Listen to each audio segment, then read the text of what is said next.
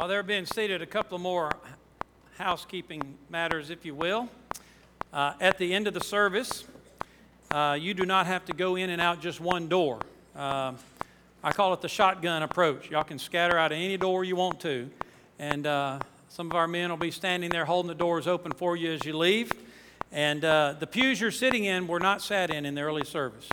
We swapped them, okay? So the ones that are roped off were used this morning. So y'all are sitting in clean, special pews. They haven't been sat in for about 5 months. So they ought to be nice and soft and cushy, you know.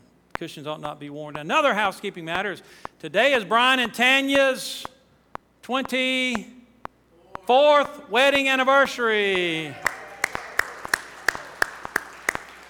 Congratulations, Tanya, that you stayed married to that man for 24 years. No, I'm teasing. No, they're a sweet couple. We are blessed to have Brian and Tanya and Carly and Kara and Chandler. They're such a sweet family. And congratulations, 24 years, Brian. Glad to have you back from vacation, too. All right, so July the 28th, 2019, coming up on 1 year ago, I asked the church this question. What does our Lord have in store for His church here in the next decade? And then I asked this question. Does anybody know? Nobody raised their hand. Nobody knew. Nobody could tell what was going to happen. Nobody could predict that we would be where we are today. In fact, do y'all remember this?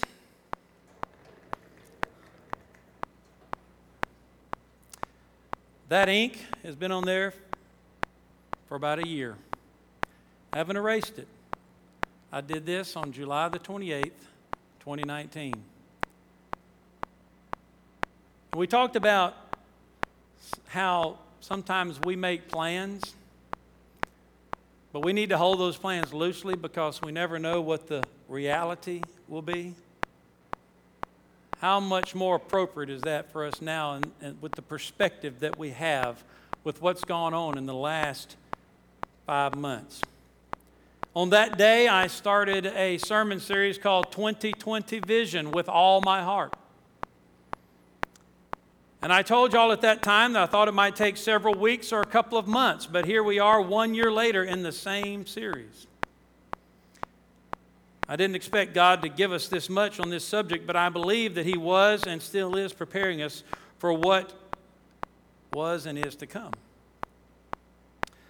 Remember, I asked the question, what does the Lord desire us to be?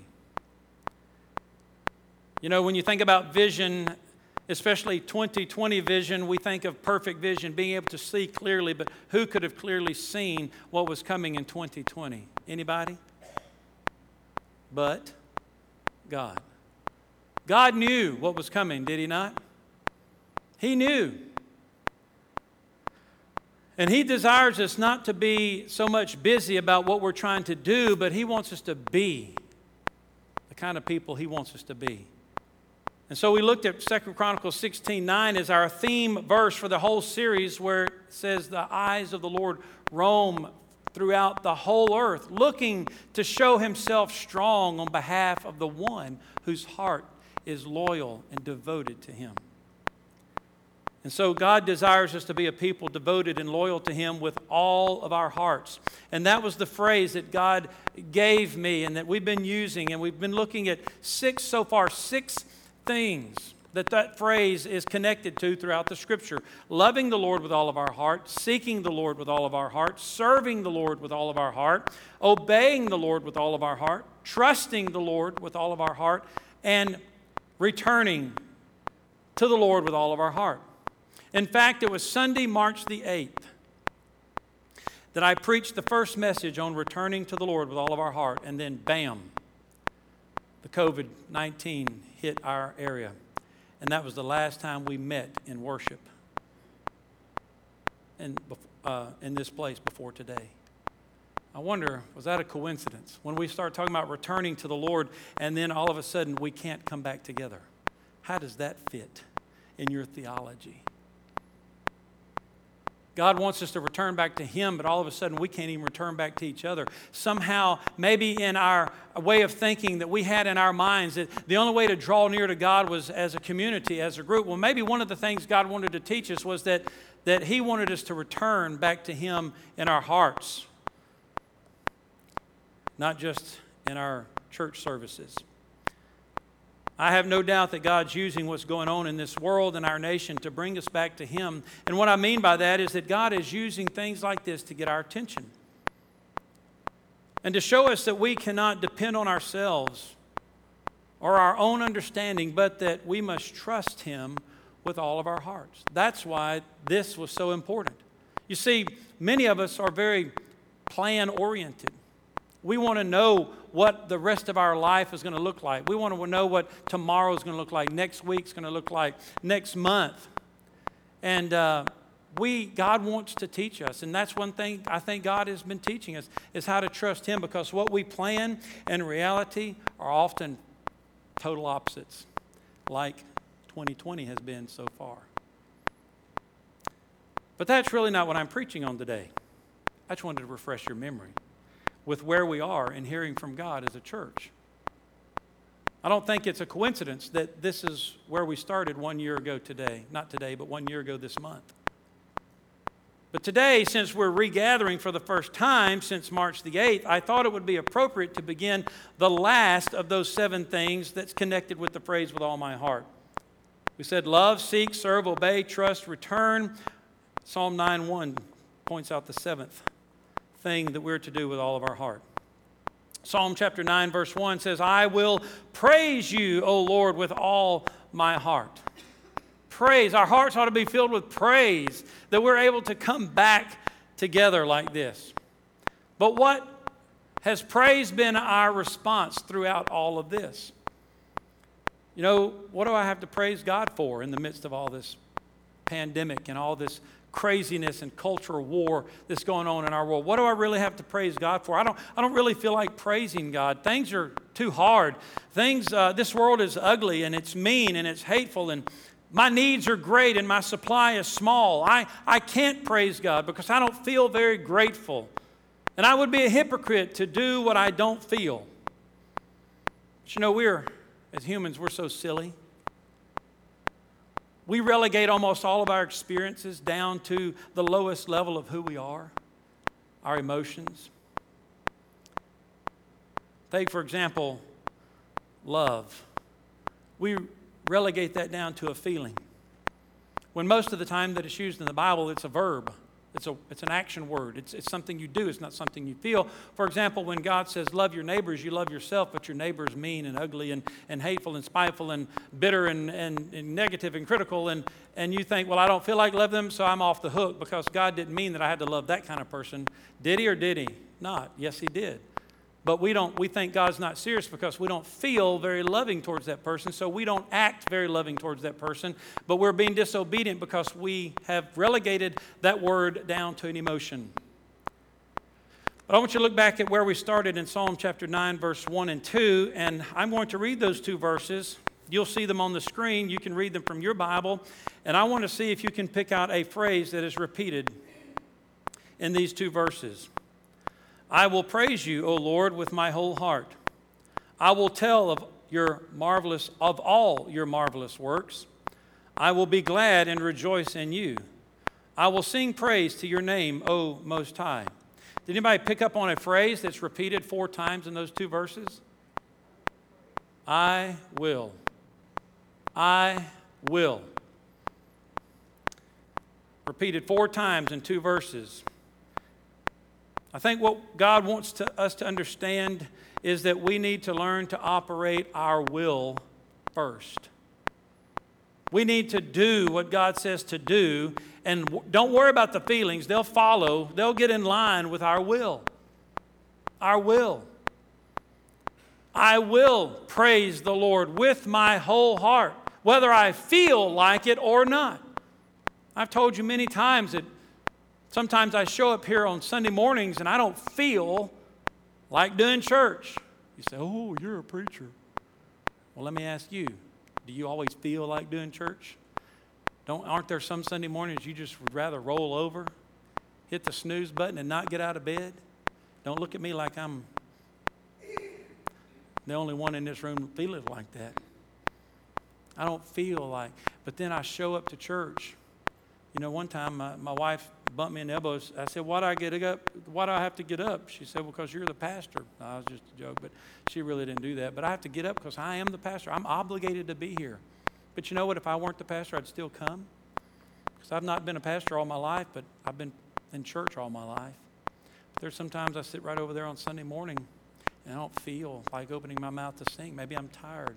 Maybe I'm discouraged. Maybe I feel defeated in some area of my life. But then I open my mouth out of obligation, out of duty, just to join in with everybody else because it's what we do. And I start singing. And it's something about obeying and just doing it that my God begins to change things in my spirit and my heart. And I begin that duty turns into delight. That drudgery turns into joy. But if I sat there and said, I'm not going to do it because I don't feel like it, I'd never do it. And that same thing is true in everyday life. If we relegate things down to our emotions, our feelings, we'll never do anything worthwhile. For example, how many of you are going to work tomorrow morning? The alarm goes off, let's say 5 o'clock, 5:30. You feel like getting out of bed? You feel like getting up and getting your shower, getting shaved or dressed or whatever. You feel like going to work in that same old job that you've been doing for years and years that you're looking forward to retirement. Do you feel like going? No, you don't feel like going, but guess what? You're going to go. You will go, right? And sometimes we give to the world things in a different way than we give to God. Somehow we approach God with feelings. And we approach the world with we have to do it, so we're going to do it. What if we just approached God with our will? And said, Lord, I will love my neighbor. I will rejoice. I will praise you. And I'll just trust you to take care of my emotions. You would see that your emotions will get in line when you exercise your will. Brian referred to this a moment ago in Acts chapter 16. If you have your Bibles or you want to look on the screen, let me share with you what was going on in the Apostle Paul's life when this instance that Brian referred to a moment ago took place. Let's pick up with chapter 16 of Acts, verse 16. Let's see the context. Now it happened, Paul said, as we went to prayer, so they were headed to prayer meeting, that a certain slave girl possessed with a spirit of divination, that is a demon spirit, met them. And this girl brought her masters much profit by fortune telling. The girl followed Paul and us and cried out, saying, these men are the servants of the Most High God who proclaim to us the way of salvation. And this she did for many days, but Paul was greatly annoyed. You know, I was sharing with the early crowd, that's a great verse right there. It gives me a little bit of comfort because we think the Apostle Paul was some super duper Christian dude, right? Well, he was, but he was just a normal Christian. But here the Bible says he was what? I was glad to hear that he got greatly annoyed. I get greatly annoyed. You ever gotten greatly annoyed at somebody? Paul got greatly annoyed. That's pretty cool. But it's what he did with it. Now he commanded. He didn't rebuke the little girl. It said he commanded the spirit. He spoke to the spirit possessing that little girl and said, I command you in the name of Jesus Christ to come out of her. And it came out of her that very hour. But when her master saw that their hope of profit was gone, they seized Paul and dragged them into the marketplace to the authorities. And they brought them to the magistrates and said, these men, being Jews, exceedingly trouble our city. And they teach customs which are not lawful for us, being Romans, to receive or to observe. Then the multitude rose up together against them, and the magistrates tore off their clothes and commanded them to be beaten with rods. Listen, this is a picture of what's going on in our society today. Paul and Silas and Luke, who was actually with them writing this account, they were ministering in the name of the Lord. They were preaching the gospel of salvation. They weren't hurting anyone. In fact, they were promoting peace. But because their way interfered with the way of the world, they were getting persecuted. What was it that got these people so upset? What was it that made them so mad at Paul and Silas? They lost money. You see, the love of money is the root of all evil. It's what's driving this culture mad. Why people are acting so crazy in our world is because they're driven mad by the love of money. It all boils down to the love of money. People don't think they're getting what they deserve. So it's the love of money. And they're persecuting those who are trying to live right and good and healthy. And so Paul and Silas were dragged into court, found guilty, not even really a court. They just were accused. And then without a trial, without any kind of justice whatsoever, they tore their clothes off of their bodies and commanded them to be beaten with rods. A violent mob beat them near to death. And then it says they laid many stripes on them and they threw them into prison. So the beating wasn't enough. Now we got to lock them up and try to shut them up. And they put them in prison, in the inner prison, verse 24, and secured their feet in the stocks. So now Paul and Silas they're just minding their business. They're doing what God's called them to do. They're teaching and preaching the way of God. And it so happens that this girl comes along who's annoying them. And they speak to that demon spirit. And it causes that demon spirit to come out. Well, now she loses the ability to be the fortune teller. And their prophet is gone. And now they're getting a beating. And now they're thrown into jail. They're in the inner prison. They're not only been beaten, but now they're locked in stocks, hands, and feet. And if that were you, how would you feel? How would you feel? Be honest. How would you feel? We think Paul and Silas didn't feel anything. Oh, I'm sure they felt annoyed. I'm sure they felt angry. I'm sure they felt hurt. I'm sure they felt betrayed. I'm sure they felt a lot of negative human emotions because of what had happened to them. And see, that's what's wrong with our world. Everybody's reacting on their base level emotions in this world, including God's people. But what did Paul and Silas do in the midst of those feelings? The next verse, at midnight, Paul and Silas were praying and singing hymns. They exercise their will above their emotions. We will turn our lives over to God. We will commit it to God. And we will still yet praise Him for all that we're going through. Listen, folks, what if the world saw that? Because it says in the end of that verse 25, and the prisoners were listening. Listen, the world is watching how God's people are responding to all the mess in our world. And if we as God's people act and talk like everybody else with the same stupidity and foolishness and hateful words and hateful speech, we're not doing this world any good. They need to see that things are different with us, that we live and march to the beat of a different drum, that we don't stoop down to that level of hatred and violence and griping and complaining and criticizing. And Paul and Silas, if anybody besides Jesus Christ, if any human beings besides Jesus Christ had the right to gripe and complain, it was the Apostle Paul. You read his resume one day in the book of Acts about shipwrecks and beatings and all that he went through, stonings. He had the right to gripe and complain more than any of us in this room. But he never did. At least not written. Doesn't mean he didn't feel like it. Doesn't mean he didn't feel the same things you and I feel when things aren't going good for us. But he exercised his will.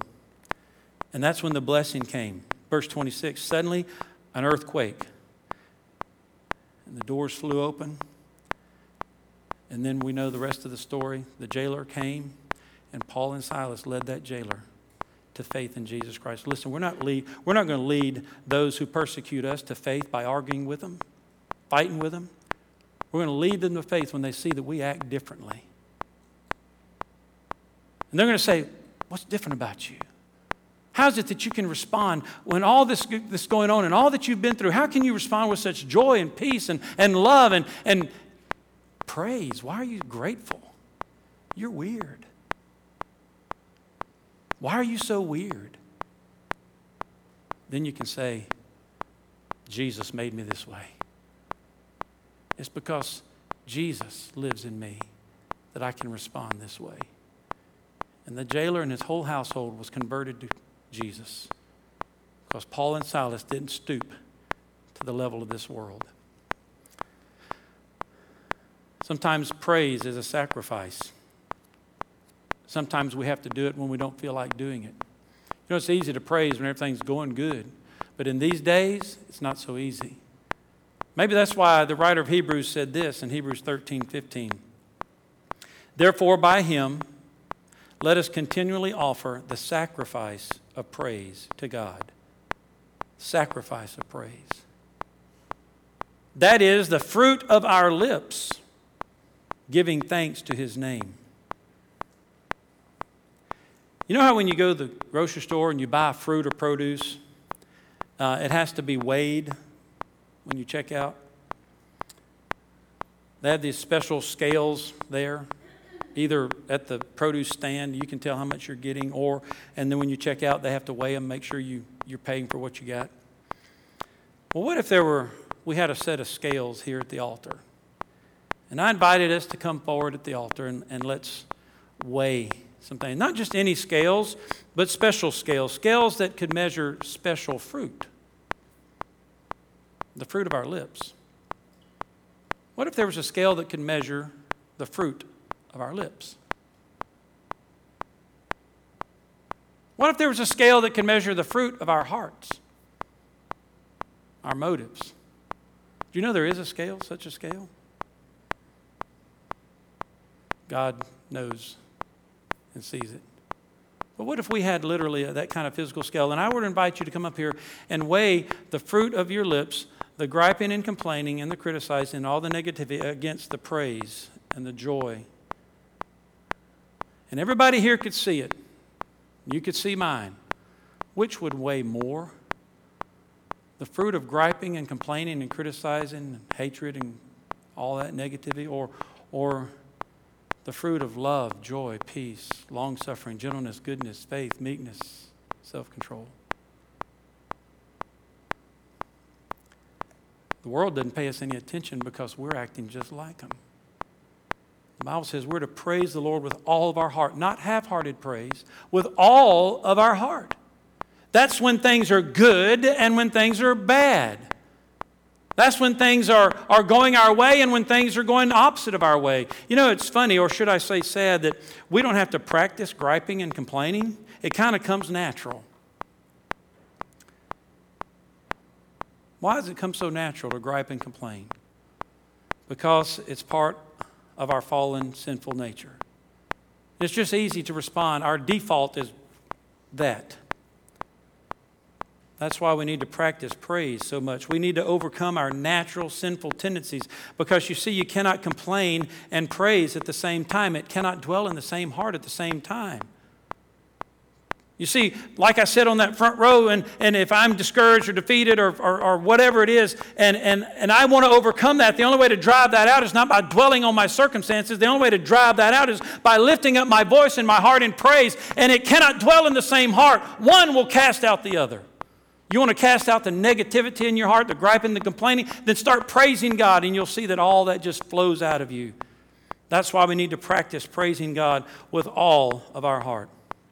Casting Crowns wrote this song years ago, I will praise you in this storm. It's one of their most popular songs, and the chorus reads like this. And I'll praise you in this storm, and I will lift my hands, that you are who you are, no matter where I am. In other words, they're saying, God is God, no matter what you're going through. And every tear I've cried, you hold in your hand. You never left my side. And though my heart is torn, I'll praise you in this storm. So throughout this experience with the COVID virus and the quarantine and all of our cultural issues that are going on, what do we have to praise God for? Well, God gave me 3 words. I'm going to share them with you briefly this morning. 3 words, bam, bam, bam. He gave me one right after the other this week. First of all was journey. Journey. Now, if you're like me, and this is just how men are. Ladies, I'm going to let you in on a little secret. Probably not a secret, but I'm going to let you know.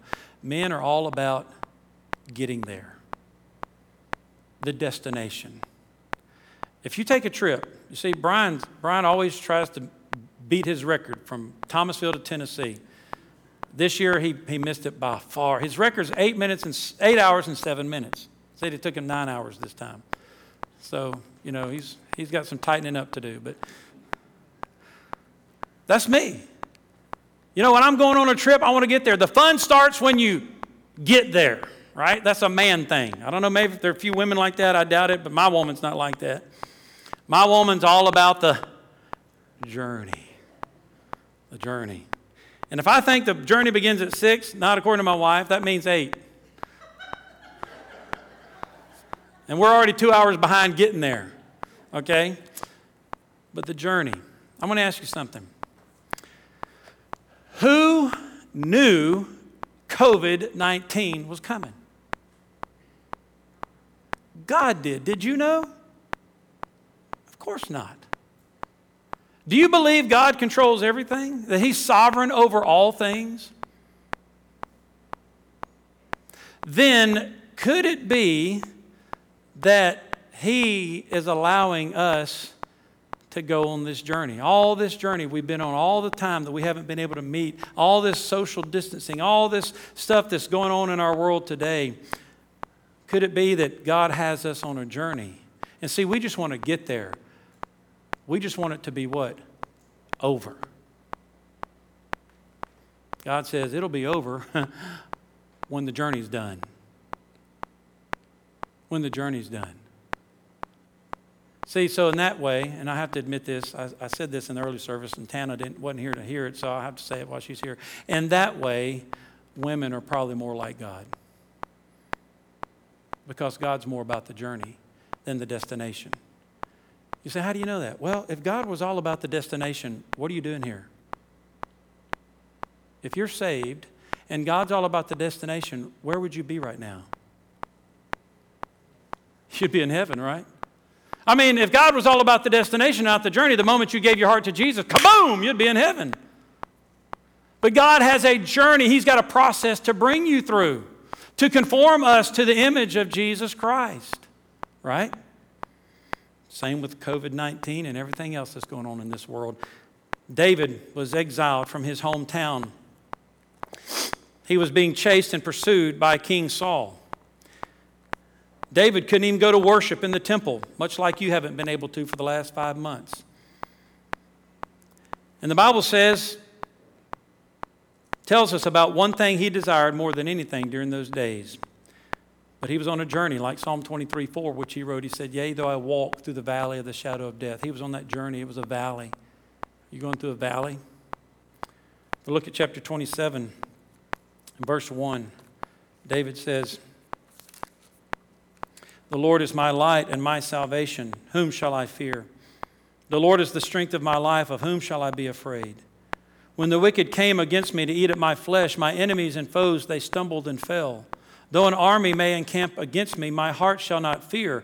Though war may rise against me, in this I will be confident. And look at verse 4.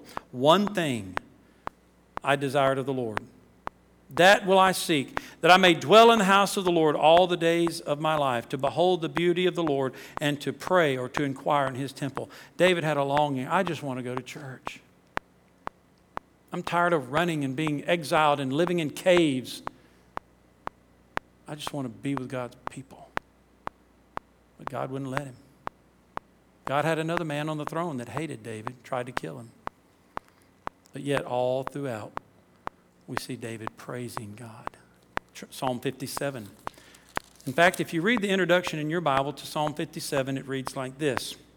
To the chief musician, set to the tune, Do Not Destroy. A miktam of David when he fled from Saul into the cave. So here's a psalm, a song of praise David's writing as he's in deep trouble. And he says in verse 4, My soul is among lions. I lie among the sons of men who are set on fire, whose teeth are spears and arrows, and their tongue a sharp sword. So he was among the violent, the wicked, the hateful, those who sought his life, a low point in his life. But here's what he said in verse 7. My heart is steadfast, O God. My heart is steadfast. I will sing. I will sing and praise and give praise. Awake, my glory. Awake, lute and harp. I will awaken the dawn. I will praise you, O Lord, among the peoples. I will sing to you among the nations. Why? For your mercy reaches to the heavens, and your truth unto the clouds. Be exalted, O God, above the heavens. Let your glory be above the earth. So at the lowest point in David's life, as he's on this journey, what's he doing? Praising. Can you praise God in this storm? Certainly. Will you? Lessons. It's the second word, lessons. David wrote, or whoever wrote all of Psalm 119, verse 71, he said, it's good for me that I have been afflicted, that I may learn your statutes. What have you learned during this time? What lessons has God been teaching you? I would like for you, I invited our 8:30 crowd, I invite you sometime this week, maybe even this afternoon, to sit down and to think about the journey God's had you on. And think about the lessons God's been teaching you. Some of the things God's been teaching me are this: count your blessings. Don't take anything for granted. You know, reading in Ecclesiastes this past week, and I told Tan, I said, poor Solomon, he must have been really depressed when he wrote that book because everything was meaningless to him. Everything was meaningless to him. But the point of that book, or one of the points of that book, is don't take life for granted. We're not guaranteed tomorrow. Count your blessings, things God's given you today. Another lesson is gratefulness and contentment. Be content with the things you have. Be content with the life God's given you. You'll waste your life seeking to gain more or lose your life. That's what the Bible says. He that tries to save his life or gain more will lose it. But he who loses that pursuit will gain it. In other words, just quit, stop striving to get the biggest, the best, the most expensive, to get more, to get ahead. Just be grateful and content and let God, who knows all things, plan your way. Let him direct your steps. And if he decides to exalt you, if he decides to give you more, then bless him for it and use it for him. Gratefulness and contentment. Trusting God is another lesson that God's been teaching me. Trust God. You know, we've had to learn how to trust God throughout this time.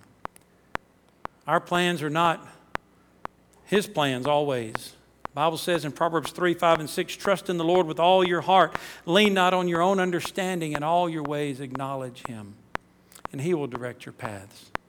We've had to learn, we're learning to trust in God, that he knows the way. He knows what's best and right. I've learned what's really important. I'm learning what's really important in life. All the stuff that we can do without, that we thought we couldn't live without.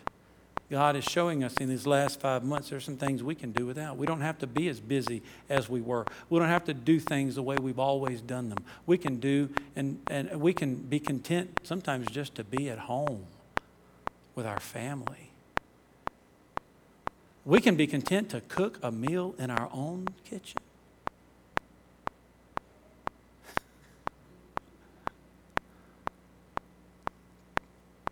And then, this is not our home. That's another lesson. We expect this world to be perfect.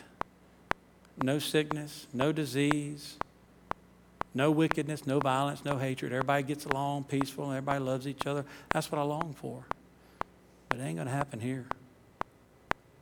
Not as long as man's in control. I don't care what man it is or what woman it is.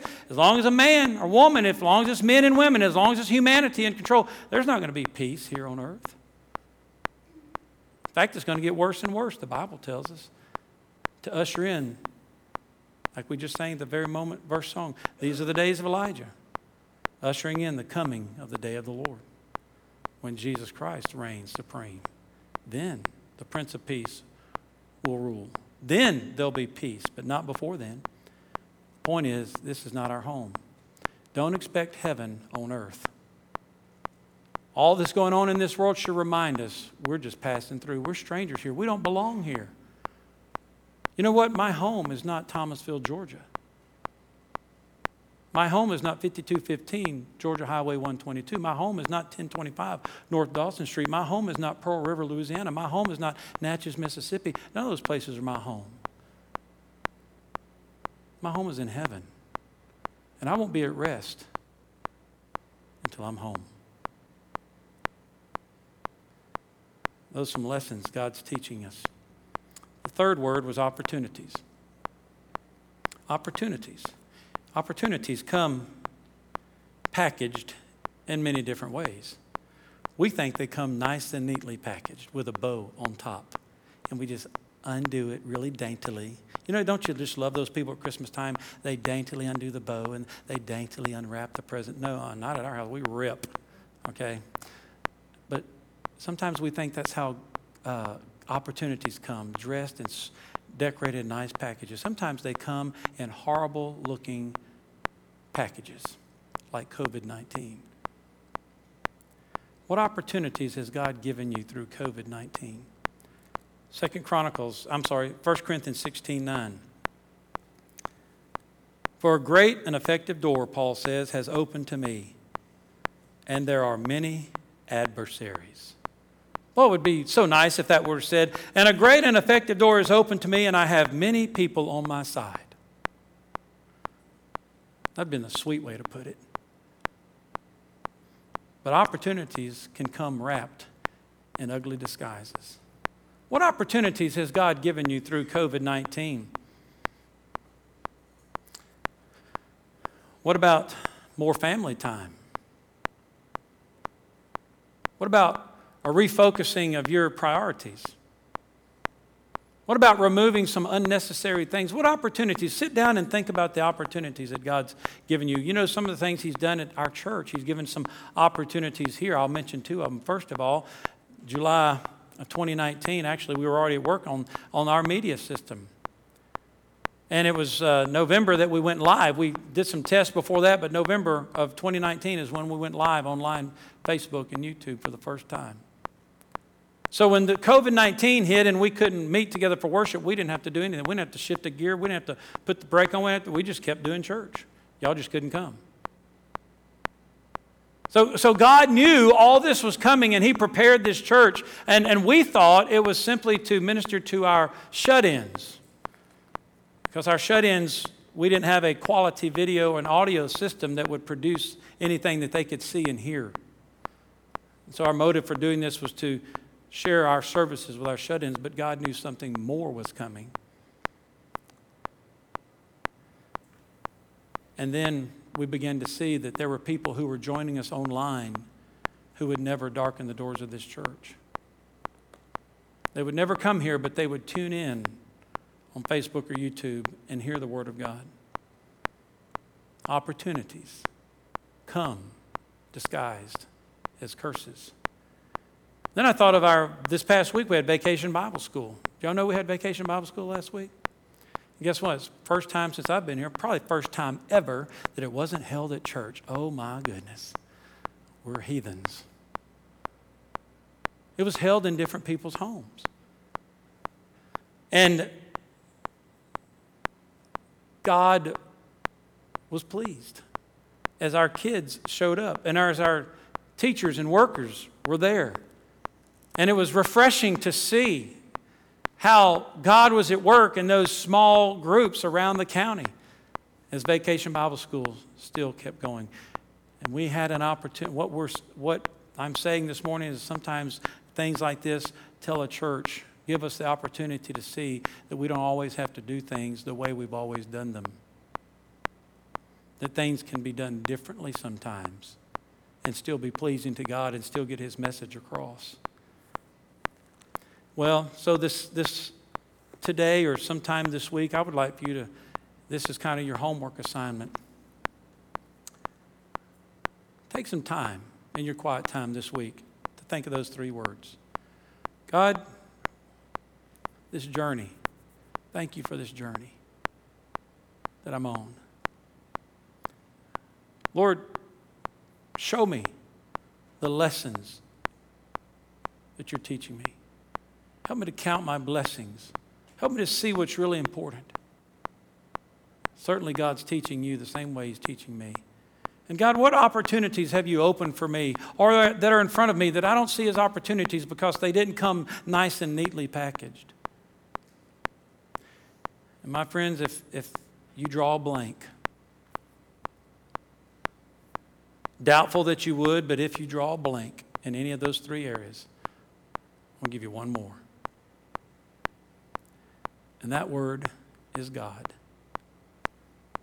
If you can't think of anything else to praise God for, you can praise God for God. Psalm chapter 9, verse 2, where we started. I will be glad and rejoice in you. I will sing praise to your name, O Most High. We just sang, there's no God like Jehovah. There's no God like our God. We can sing praise to Him. Look at Psalm chapter 86. I want to begin with verse 12. Psalm 86, verse 12. It says, I will praise you, O Lord my God, with all my heart. There's that phrase. And I will glorify your name forever. Why? Why should I praise the Lord? Look at verse 5. For you, Lord, are good and ready to forgive and abundant in mercy to all those who call upon you. Why should you praise God? If you don't have any other reason, if you can't think of any positive things on your journey, if you can't think of any lessons God's been teaching you, if you can't think of any opportunities that are open to you, then you can praise God. Why can you praise God? Because He is good and because He's forgiven your sin. Because He is abundant in mercy. What is His mercy? It's withholding what we deserve. Mercy is God withholding what we deserve. I, like Paul, deserve to be beaten. I, like Paul, to be the chief of sinners. I, like any other sinner, deserve to go to hell. But God, in His rich mercy, through the death, burial, and resurrection of Jesus Christ, has withheld what I deserve, and He's given me what I don't deserve. Boy, do I have something to praise God for. Look at verse 6. Give ear, O Lord, to my prayer. Attend to the voice of my supplications. In the day of my trouble, I will call upon you, for you will answer me. I can praise God because He's a prayer-hearing and a prayer-answering God. And verse 10 says, He's a wonder-working God. You are great and do wondrous things. You alone are God. Verse 8, among the gods, little g, there's no one like you, O Lord, nor are there any works like your works. We can praise God because He alone is God. There is no other God. He is sovereign. He's in control. He overrules and rules over all nations, the Bible says, all government, all rulers. He supersedes them all. He's in control. You know where this world is headed to? Some people would say to hell in a handbasket. I would say this nation, this world is headed to God.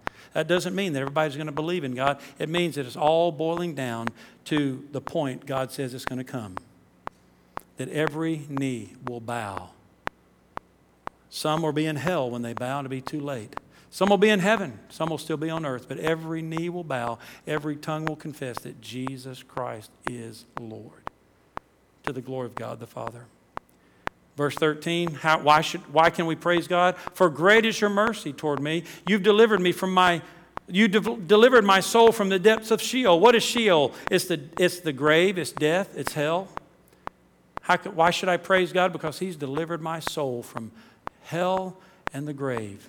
It doesn't mean I'm not going to die, but when I die and I'll be lowered in that grave, it can't keep me, just like it couldn't keep Christ. The Bible promises I'll be raised again.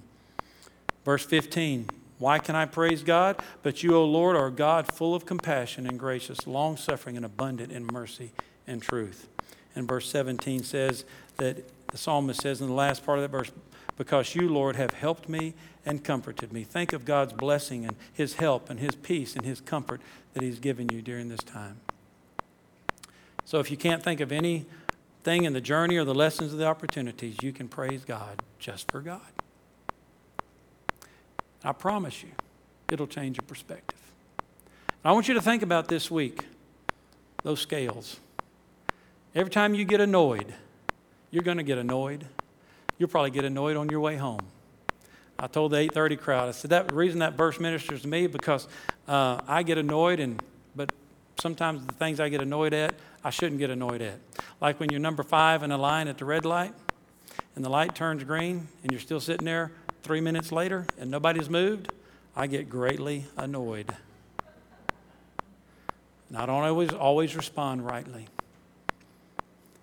I heard that.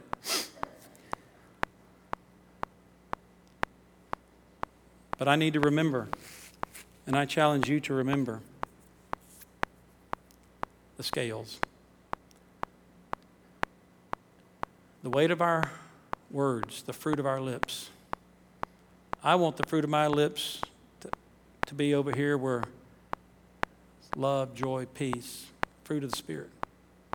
Not the griping, the complaining, the criticizing, the negativity. I want those prisoners who are listening like they were listening to Paul and Silas. I want the people, the world who's listening. And listen, folks, you think people aren't watching you and listening to you? They are. They are. You have a circle of influence that you may know nothing about, people who are watching and listening to you. Those people who are watching and listening, I want them to see something different, which will create an opportunity for them to see Christ, where they will have the choice at that moment to trust Him or not, but they will see Christ in you. As June plays, this is our invitation time. We're not doing a come forward invitation, but you can come forward to the Lord.